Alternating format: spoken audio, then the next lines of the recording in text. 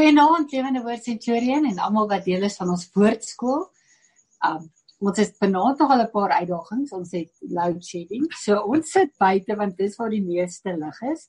En saam met my in die ateljee op my stoep is my honde Klaus, Wuyo en Nina en hulle is nie getrein om hierdie te doen nie. So indien daar enige onderbrekings is, dit is nie special effects nie, dis special honde en ek hoop hulle gedra hulle, maar weet maar net ons sit buitekant en Wouter, is lekker dat jy hier is vanaand. Dankie dat jy my nie in die donker laat nie. Ek en al die honde saam.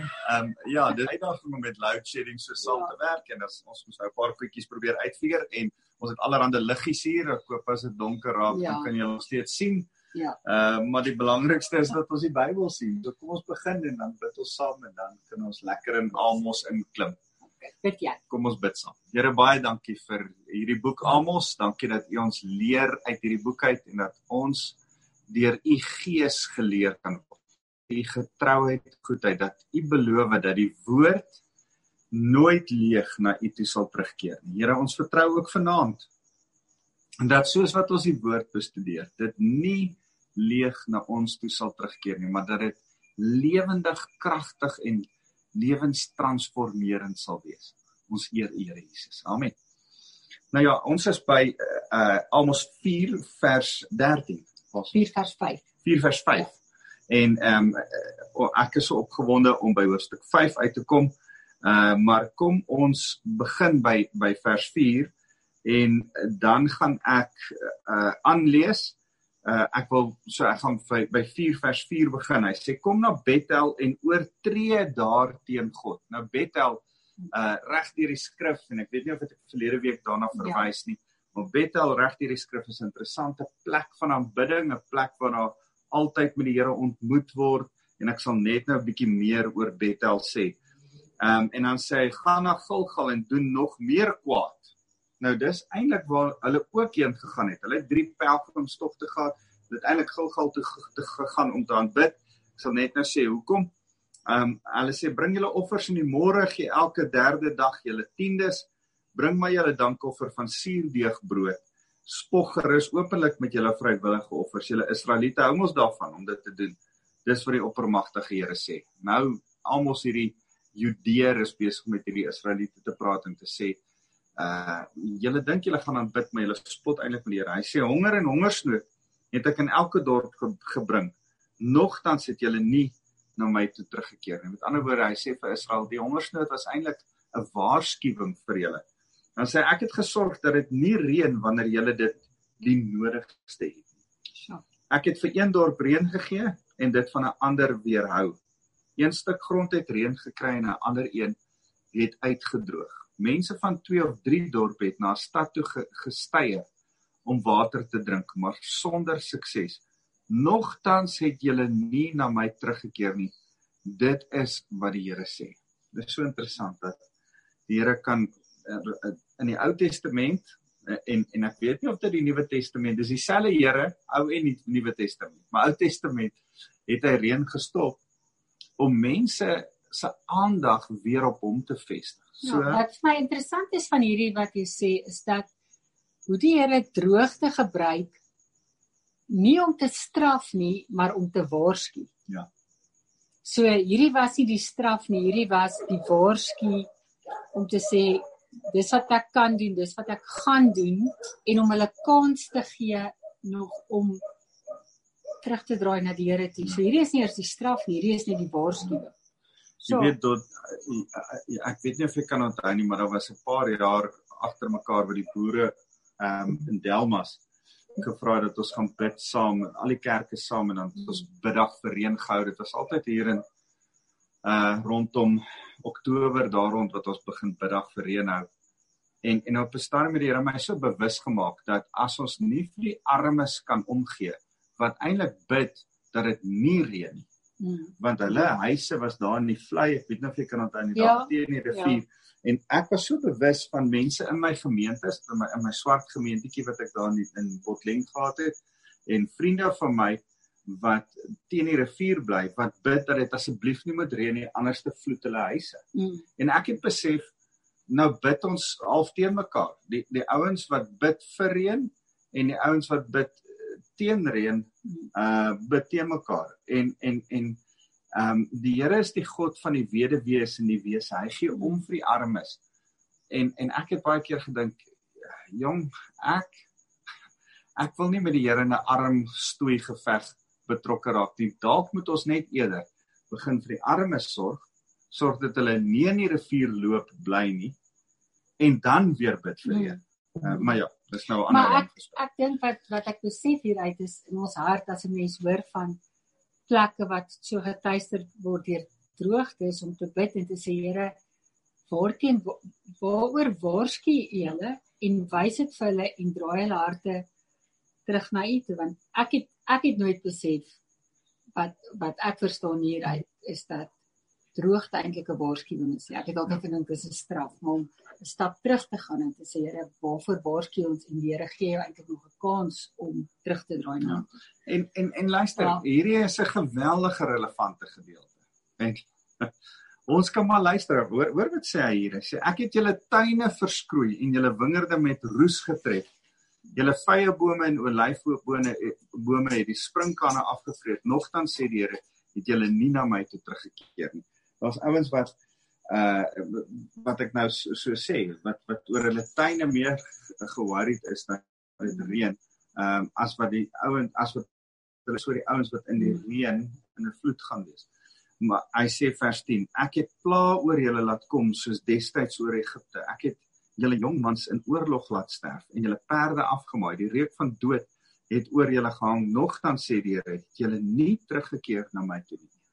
Nou, ek en jy het net nou ook oor hierdie stukkie gepraat, maar en ek wil weer terugkom na die tydlyn toe wat jy verlede week gevra het. Het is nogal 'n uitdaging om by te sit en met die muskiete saam. Okay, is deel van die woord. Ons het hulle volgende week verwelkom. En dit het so gewerk dat die Assiriërs oor 'n tydperk lank die noordelike stamme van die Israeliete weggevoer het. Van so 722 tot so 699 daarom het hierdie Assiriërs aanhou om hierdie ouens weg te sleep en hulle het 'n geweldige moeilike tyd gehad. Nou kan ek net weer sê, onthou as ons voor Christus gaan is die groter getalle eerste, as ons na Christus gaan is die groter getalle uit die aard van die saak laaste. So as ons sê jaar 1 na Christus en jaar 2021 na Christus, is dit logies en maklik, maar as ons terugwerk voor Christus, dan is jaar 1 voor Christus baie naby aan Jesus, dis net voor sy geboorte, en jaar 700 of 800 is ver voor hom, amper 'n millennium voor hom. En in 722 is die amptelike datum van die ballingskap wat die Assiriërs in ballingskap weggevoer het, die Israel, die noordelike stamme. En kort daarna, 'n paar jaar daarna, is die Israeliete weggevoer, en hulle is weggevoer. Jy kan net gesê die Juda, die stam van Juda is in 605 en 786 na Christus. Voor Christus. Voor Christus weggevoer. So, verlede week het ek agtergekom, iemand het my vraag gevra en toe was hulle deur mekaar oor die groter getalle en die kleiner getalle en mens moet mooi kop hou, ek raak ook deur mekaar met dit. Maar so eerste was Israel weggevoer, kom ons sê 622 voor Christus en die amptelike datum van die eerste van die 3 wegvoere van Juda deur Babylonië was in 605 voor Christus. So daai tyd. Maar dis nie baie ver uit mekaar. Nee, dit is nie. Ek het ook gedink eintlik hulle is 'n bietjie verder uit mekaar uit, maar ek het besef hulle is so 100 jaar uit mekaar. En is interessant, ek's nou besig om navorsing oor Naam te doen. Een van ons volgende boeke wat ons gaan leer is Naam. En hy het in daai 100 jaar wat dit gebeur het, als geprofeteer. So, later meer oor Naam. Wat sê hulle, dis 'n advertensiebreek vir dis soos DStv maak as hulle afkondig dat daar nog 'n program is wat voor. So, daar's pla gewees, vers 11. Ek het hulle dorpe verwoes soos ek Sodom en Gomorra verwoes het. Die wat oorleef het, was soos 'n stuk hout wat uit die vuur gepluk is, nogtans waar julle steeds nie na my toe terugkeer nie. dit is wat die Here sê. Hierdie was vir my ook interessant. Ek weet nie of jy dit wil sê van wat hy praat van die stuk hout wat uit die vuur uit. En dan later in die Nuwe Testament is dit Paulus met Korintiërs, wat hy sê ruk 'n ou soos hout uit die vuur uit om te red. So dieselfde beeldspraak. Ek is bly jy het dit ook gesien. Ja, ek het dit gesien. Okay, dis ek wou dit nou jy sê. Jy kom agter in Petrus se spraak, Johannes se spraak, Paulus se spraak en veral hy aard van die saak wat Jesus sê, maar dat hulle as Jode van kinds af die Ou Testament en die profete gelees het, hulle het hierdie beeldspraak wat hulle gebruik en goedjies wat hulle aanhaal en goed wat hulle sê, en dan dink jy, dit val 'n bietjie uit die bloute uit, maar as jy dan die profete gaan deurlees en sê, okay, Paulus, nou sien ek eintlik wat jy probeer sê. Jy was besig om een van die profete aan te haal. En eintlik hoe ouens soos Paulus, gehou het by hierdie kultuur, en geweet het as hy met die Jode praat wat nog steeds net glo in die Ou Testament, gaan hulle relate met hom. So hy het nie net 'n nuwe kultuur en 'n nuwe taal begin nie, hy het die bekende uit die volksmond uitgehaal. En baie van die Nuwe Testamentiese spreekwoorde, voorbeelde, goedjies wat hulle sê, kom uit Ou Testamentiese verwysing van die profete af. Petrus doen dit ook gereeld. Het hulle in die tempel die klein profete ook bestudeer soos wat hulle die groot profete? Hulle die hele Tanakh opgesê. Die Tanakh is kort vir Torah. Die Te staan vir Torah. Die Na is vir Navim, die profete, groot en klein profete, en die K is die Ketavim, die geskiedenisboeke en die poëtiese boeke. So die 1 Konings, 2 Konings, al daai, en Psalms en Spreuke en Hooglied en daai. So hulle het daai is dit 39 Ou Testamentiese boeke, het die Jode in Jesus se tyd, klein joetjies, van kleins af moes hulle dit leer en opsê die Torah, die Navim en die Ketavim. Die Tanakh moes hulle vandag nog met Jode. So hulle was bekend met hierdie. Hulle was bekend met hierdie Amos en Nehemia en profete en priesters wat boeke geskryf het. Esegiel, Jesaja, maar ook die kleiner profete soos Hosea en Amos. Goed. Was ek vers 12. Daarom Israel, sal ek al hierdie dinge wat ek gesê het met jou laat gebeur. Staal jou Israel om jou God te ontmoet. Weet dit, hy is die een wat die berge vorm en die wind skep en sy gedagtes aan mense bekend maak. Hy verander die oggendlig in donkerte en hy loop op die bergtoppe van die aarde. Sy naam is die Here God Almagtig. Dit is my so interessant. Ek dink hy verander oggendlig in donkerte. Hy kan selfs dit wat natuurlik vorentoe moet gaan, terug laat keer of anders te omlaat draai. Hy's 'n God van wonderwerke. Hy is God die Almagtige. Wat ek vir jou wil sê wat interessant is, want jy het vir my gesê Jesaja en Amos was min of meer die tyd. En hier praat hy van 'n God wat sy gedagtes aan mense wil bekend maak.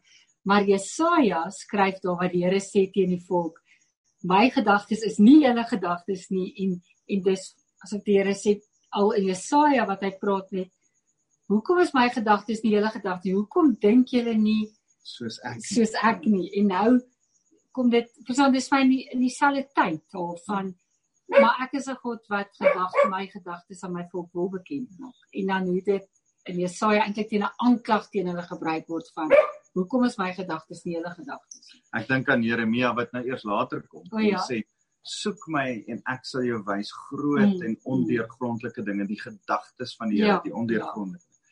Goed, hoofstuk 5, interessante hoofstuk. Hy sê, volk van Israel, luister na die woorde van die treurlied wat ek oor julle sing. Nou begin hy 'n hartseer treurlied sing oor Israel. Hy sê, die jong meisie Israel het geval.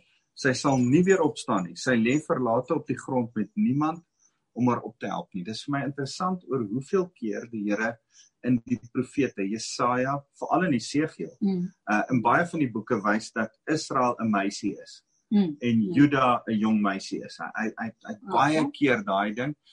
Esegiel natuurlik in Esegiel 20, daai mooi profesie van hoe dit 'n jong meisie was wat hy opgetel het, groot gemaak het en haar sy vrou gemaak het. Dis sy Maar is dit nie ook die tema van Hosea nie? Ja, dis Hosea ook wat dit 'n bietjie sê. So hy vers 3. So sê die Oppermagtige Here, as 'n stad in Israel 1000 manskappe uitstuur, sal net 100 oorleef. As 'n stad 100 manskappe uitstuur, sal net 10 oorleef.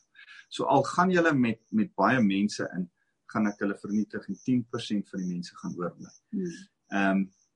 Nou sê hy, nou wil ek by hierdie gedeelte kom, geweldig interessante gedeelte. Nou sê verder sê die Here vir die volk Israel, kom terug na my toe en leef. Kom terug na my toe en leef. As daar een ding is uit, een van die groot verse uit Amos uit, is dit hierdie vers, kom terug na my toe en leef. En ek wil vir jou sê, dis wat die Here vandag ook vir jou sê, kom terug na die Here toe en leef weer. Kry lewe en lewe in oorvloed, soos wat die Here in Johannes 10 sê. Maar kyk nou hoe incredible is dit, want in Exodus, as die Here met Israel begin praat die volk, dan sê hy, kies lewe. Ja. So hoe hierdie selfe tema deur die hele woord van die Here is. En dan kom Jesus en sê, ek is lewe. Ja. So hy sê, ek stel voor jou lewe en dood, ek stel voor jy kies lewe, en dan sê, kies tussen hierdie en hierdie, maar kies hierdie ene, hy gee vir die antwoord. Dan sê hy, kom terug na my toe en leef, en dan kom Jesus, paar jaar later, dan sê hy, ek is hierdie lewe, vat hierdie lewe, ek sal vir jou lewe in oorvloed gee. Dan sê hy, waaroor dit gaan. En dis so, ek wil nie ons met hierdie raak lees, dis nie net vir Israel van daardie tyd nie, dis vir my en jou ook. Nou sê hy, kom terug na my toe en leef, moenie afgode raadpleeg in Bethel nie, moet ook nie na Gilgal gaan of na Beersheba toe nie. En dan sê hy, die mense van Gilgal sal in ballingskap gaan. Niks sal oorbly van die mense van Bethel nie. Kom terug na die Here toe en leef. En Bethel was die plek waar die tempel gestaan het. So wat hulle toe die tempel vervang met afgode. So kom ek praat oor hierdie 3 plekke. Nou, weer eens Jerobeam was geïntimideer deur Rehabeam, die seun van Salomo. Jerobeam was die koning van die noorde, Rehabeam van die suide. Jerobeam maak toe 'n wet, hy sê niemand mag in die suide gaan aanbid in Jerusalem nie. In steede daarvan dat die hele Israel soos hulle gewoonte was en deur Moses beveel is om 3 maal 'n jaar Jerusalem toe gaan, tydens Paasfees, tydens Pinksterfees en tydens Loofhuttefees. Die 3 pelgrimstogte. Ja. Dit was kultuur. Ek praat so baie keer oor die pelgrimstogte. Ek stel my altyd voor in Jesus se tyd ook, né? In Dawid se tyd, maar ook in Jesus se tyd. Was daar pelgrimstogte van reg oor Israel. Dan het almal nou van Nasaret en oral in die suide en die noorde so saamgeloop, en jy het jou neefie en jou oom en jou ou vriende van 'n ander dorpie, het jy daar gesien, en dan loop julle so saam, en dan het hulle daai pelgrimspsalms begin sing van Dawid. Ek slaan my oë op na die hemel, waar vandaan sal my hulp kom, Psalm 121. Die bedevaartsliedere, al daai bedevaartsliedere. En dan het hulle so saamgestap, al hoe meer en meer geword, en dan het hulle die tempel begin sien. Hy was 'n 10 verdieping gebou in Jerusalem, wat op 'n berg gestaan het, wat geskyn het. Daai, ek slaan my oë op na die berg, daai hele ding het hulle gesing, en Psalm 84, ek wil in die huis van die Here woon, al daai liedere het hulle saam gesing. En dit was pelgrimstogte wat Moses beveel het hulle moet doen. Toe het Jerobeam 'n stokkie daarvoor gesteek en gesê, nee, van nou af gaan julle 1 keer 'n jaar Bethel toe gaan, 1 keer 'n jaar Gilgal toe gaan en 1 keer 'n jaar Beersheba toe gaan. Maar dit het nou net getel vir daai boonste 10 stamme. Ja, net vir die boonste 10. Die onderste 2 stamme het nog steeds Jerusalem toe gegaan. En die geestelike significance, en ek het 'n paar notas gemaak wat ek net wil byhou, en die geestelike significance van Bethel was, dis op die plek waar hulle God aanbid het, waar Jakob 'n ervaring met God gehad het. Onthou jy, hy het daar geslaap, en toe het hy 'n klip gehad, en toe sien hy die leer met die engele op en af gaan, en toe sê hy, ek het nie geweet, dis waar die Here bly nie. Sekerlik sal ek nou van nou af hierdie plek Bethel noem, huis van God. Bet, Okay. huis van God. En hy noem dit huis van God, want hy dink dis waar die Here bly. En hy benoem daai plek so, en as hy terugkom, van Laban af met nou 4 vrouens en 'n klomp kinders en hy kom terug, dan ontmoet die Here hom weer daar. En hy het weer 'n ontmoeting met die Here daar. Maar kan ek jou net vra, in vandag se tyd, bestaan Bethel nog? Bethel bestaan nog? As wat? As Bethel? Nee, ek dink nie so, ek's nie seker. Okay. Maar ons kan gaan kyk, een of ander tyd. Okay. Maar dis so interessant dat hy in die Engels hierdie vers sê, en dan sê hy, vers 5 sê, moenie afgode raadpleeg in Bethel. En hy sê in die Engels, in die NIV sê, don't seek God, don't seek Bethel. Ja, want die Here het geweet hoe korrup het hulle al van die godsdienst, die religion wat hulle daar beoefen, is nie meer wat ek soek nie, want dit was eintlik 'n plek van ontmoeting. Ja, en ek wil nou met versigtigheid sê, daar's 'n Bethel in Redding, Amerika, want toe 'n klomp mense gaan. En wat ek verskriklik lief is voor, en ek is lief vir wat Bill Johnson hulle daar doen, en dis baie wonderlik, maar ek is so versigtig, dat ons Bethel en Bethel se manier van aanbidding, soek bo die Here soek. Dat ons die ervaring wat by Bethel gebeur, want daar gebeur wonderlike ervarings by Bethel, soek voor ons Here soek. So, hierdie skrif is vir ons net so relevant as die Here sê, seek God, do not seek Bethel. Moenie van Bethel 'n afgod maak nie. En Ou Testamenties, daai Bethel, Nuwe Testamenties, wel, vir my en jou in die kerkera. Ek dink nie, jy moet van 'n plek. Back in the days, ek dink, toe was dit Toronto Vineyard Church, want hy Toronto Blessing, en almal is Toronto toe, en toe is dit Nigerië toe, Lagos toe, na, wat is die ou, een of ander Nigerië toe, en nee, ek was nie na een van die twee toe nie, en toe was dit Brownsville, Kentucky toe, na Rodney Howard Brown toe, en toe is dit, ek weet nie, maar ek dink nie, Gees van die Here is oral. En ek dink ek en jy moet die Here soek. Ons moenie 'n plek gaan opsoek nie, ons moenie agter die goed aanvlieg en aanry, en ek het so 'n bietjie versigtigheid. Ek wil gou vir iets sê, ek was 1 jaar New York toe na Joyce Meyer se konferens toe, né? En dit was amazing, en dit is 'n lang storie agter dit, maar ek onthou so goed daai tyd, en jy weet nog steeds is daai favorites liedjie van my van I See a Generation Standing Up, en ek onthou so goed, hierdie ding wat jy nou sê herinner my daaraan, dat dis absoluut my favorite song, en ek dink daai liedjie is geskryf vir 'n tyd soos daai van Break My Heart for What Breaks Yours, en om Christenes harte weer sag te maak vir die Here, en vir mekaar, en vir die armes en dit. En ek sal dit nooit vergeet, ek was in die middel van New York, en hulle band het opgekom, en hy het presiese song gesing, wat ons actually in Delmas ook in die worship team sing. En ek onthou toe hulle dit gesing het, daai selfde salwing wat ek daar ervaar het, was presies dit wat ek ervaar het in Delmas, en dit was vir my, daai dag asof die Here daai dag vir my gesê het, dis dieselfde God, ek is dieselfde Heilige Gees, dis dieselfde anointing, en daar's niks fout daarmee om 'n konferensie te gaan bywoon nie, maar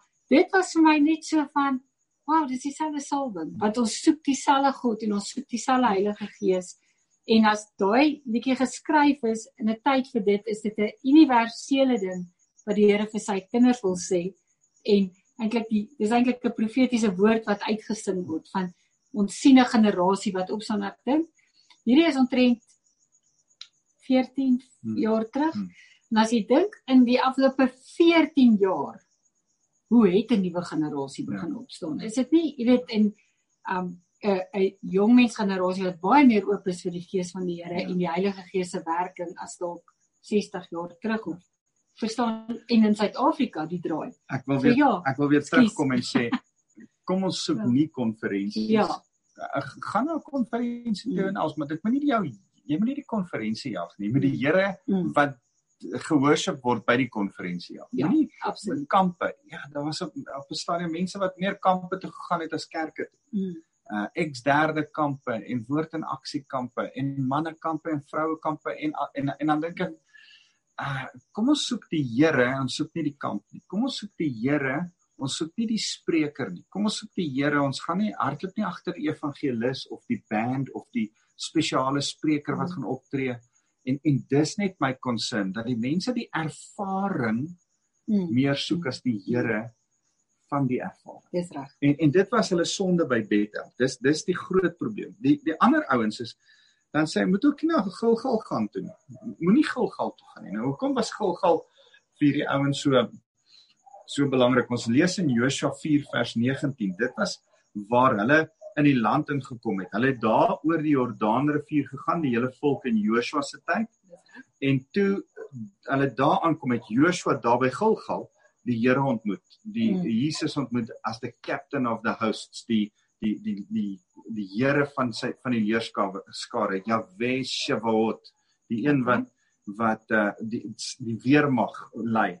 En hy het vir Josua gesê, trek uit jou skoene, so daar's 'n paar goed gebeur in daar's 'n kollektiewe wonderwerke wat in Gilgal begin gebeur het. Die eerste vrugte van Kanaan is daar geëet, omdat die manna en die kwartels gestop het daar. Ophou manna, nuwe seisoen, en hulle het ook daar hulle self saam toegewy in Josua 5 vers 2 tot 12 gaan dit oor dat almal wat in die woestyn deurgegaan het, toe hulle deur die rivier kom, is hulle daar besny. Daar het 'n besnydenis plaasgevind en Jericho was daar naby. Ja. So net daarna het hulle Jericho gaan aanval. So dit was 'n nuwe seisoen, 'n nasionale nuwe blaadjie vir Israel. En hulle het 'n pelgrimstog eenmal 'n jaar so toe geneem en hierdie ding gaan vier. Die oorwinning wat die Here vir hulle in die beloofde land gebring het, het hulle die begin daarvan gevier. Dis amper en ek sê dit met groot omsigtigheid en baie liefde, want ek glo in die gelofte wat op die 16de Desember 1836, as ek dit nie mis nie, afgelees. Maar ek glo dat iets begin in ons land van die Here se evangelie en sy koninkryk is losgemaak in ons land. Maar weer eens moet ons die Here vier, nie die nasie of die oorwinning of die klein goedjies, verstaan, ons moet die Here wat die oorwinning gevier het vier. Ons moet die lig wat duisternis oorwin het vier. Ons moet, en ek so versigtig, ek hou nie 'n geloftediens nie, sorry julle, maar ek so versigtig dat ons fokus kan verloor tydens 'n geloftediens. Ek's vir die gelofte. Ek leer my kinders, my vrou weet elke jaar van die gelofte. Maar ek is baie versigtig dat ons dit verpolitiseer, dat ons dit mis, dat ons 'n Gilgal maak van bloedrivier in steede van die Here aanbid oor die oorwinning wat hy gebring het. En dis wat hy sê, luister, nou travel julle almal af soontoe. Ek het vriende wat gaan kamp op die 16de Desember elke jaar in Bloedrivier Natal. Ja. Ek dink nie eens is lekker nie. Luister, soek die Here. Hy's lankal al verby Bloedrivier. Kom ons soek hom, die een wat ons Bloedrivier se oorwinning gegee het en ons die gevolge daarvan laat dra, die oorwinning daarin laat smaak, die lig, die duisternis oorwin het. Kom ons gaan daarmee aan saam met hom. So dis waarteen hy waarsku. Ek wil amper sê 'n nasionale pride, 'n hoogmoed. En ons verseker moet ook daarteen waak. So Bethel, die ervaring, die nasionale pride, en dan sê hy, moet ook nie na Berseba toe gaan nie. Nou, Berseba is 'n verskriklik interessante plek. Dan maak jy net iets op vir volgende week. Ja. So moenie dit nou oor praat nie. Dis net iets. Ek sou graag wil hê volgende week, dit is nou so 'n vraag, maar so 'n bietjie ook te praat oor die significance van die besnydenis van die volk. Maar goed. Want ek weet dit is 'n snaakse vraag, maar wat was dit? Wat was die simboliek daarvan? Want nou uit die woestyn uit het die Here nou 'n generasie laat doodgaan. Nou staan 'n nuwe generasie op en hulle moet na die beloofde land oorneem. En die Here, nou maar gaan jy nou volgende week sê. Ek sal volgende week daaroor praat. Maar verstaan daai die fisiese en die geestelike goeders, maar oor die water, die twee waters waardeur hulle is. En die wolk waardeur hulle is. Ons kan volg. Maar en hoekom die Here juist daar verwag het dat die hele volk besny word, al die mans besny word? Wat sien en ek dink daar's baie mense wat altyd lees van dit, maar nooit die significance verstaan van die besnydenis nie, want kom ons kom volgende week daarby. Maar kom ons gaan eers aan. Daar was 3 plekke wat belangrik was, 3 plekke waar jy in hierdie ouens eenmal 'n jaar pelgrimstog onderneem het. Bethel, ons het gesê dit was hy was so 'n bietjie noord van Jerusalem in die noordelike stamme se plek. Gilgal was ver suid langs Jerigo, eintlik nog meer suid van so 16-17 km suid van Jerusalem. En dan was daar Berseba. Berseba was nog verder suid, was aan die onderkant van Israel. Was daar 'n dorpie Berseba. Nou Berseba is 'n verskriklik interessante plek. Berseba is waar Abraham baie keer rondgereis en dan kom hy terug na Berseba toe. Dan maak hy Berseba sy huis. Daar staan in Genesis, laat ek dit gou vir julle kry. Genesis dink ek 21 vers 33. En Abraham het 'n groot boom gaan plant en die boom het baie groot geword en het onder die boom gebly. Hierdie ouens het ook so oud geword, hulle kon nog bly onder bome wat hulle self geplant het. Ek dink ons word net nie so oud nie. Maar in elk geval, hy het by hierdie groot, ek dink dit is 'n tamariskboom of iets, het hy gaan bly. En Isak het daar groot geword en daar gebly. En Jakob kon ook daar groot geword het en daar gebly het, as hy nie so skelm was en sy broer ingedoen het nie, want Esau het toe daar gebly, en Jakob moes vlug Laban toe. So dit was 'n plek van significance, die blyplek van die aardsvaders, van Abraham, Isak en veronderstel Jakob. Maar daar het die Here vir Abraham die belofte gegee van ek gaan vir jou 'n groot nasie maak. Daar het die Here die belofte met Isak bevestig. Daar het die Here die belofte vir die eerste keer vir Jakob gegee, en toe Jakob op 'n stadium teruggaan en interessant genoeg trek terug om uit Egipte na Egipte toe te gaan, na Josef toe. Toe stop hy vir oulaas by Berseba. En die Here gee vir hom weer die belofte en sê vir hom, moenie worry nie, gaan Egipte toe, ek sê hulle laat terugkom, die tyd wanneer jou volk gaan terugkom, gaan hulle 'n massiewe groot nasie wees. En die Here gee die belofte en bevestig dit vir Abraham, gee die belofte vir Isak en bevestig dit, gee die belofte vir Jakob en bevestig dit, almal by Berseba. Dit is dis die plek van die belofte dat God met ons is. Maar dis ongelukkig vir die Israeliete 'n plek van arrogansie. 'n plek van, God is met ons, niks kan met ons gebeur. En so lief as wat ek vir Joseph Prince is, ek waardeer hierdie ou se prediking, ek's 'n groot Joseph Prince fan, is die kerk van vandag van die genade boodskap van Joseph Prince. En ons hardloop daarmee en ons sê, ons is gered, ons kan maar droog maak net wat ons wil, die genade van die Here gaan ons red. En ek dink nie dis die hart van die Here nie. Ek wil nie nou oor die teologie daarvan praat nie, ek dink net ons moet sê, moenie Berseba in jou hart hê nie, moenie dink oorgerus wees van die Here is met my, en daarom kan ek net aanvang wat ek wil aanvang, want dis wat die Israeliete gedoen het. Hulle was skelm, hulle het die armes te nagekom, hulle het gemaak net wat hulle wil, en dan sê hulle, ons gaan Berseba, ons is verbondsvol.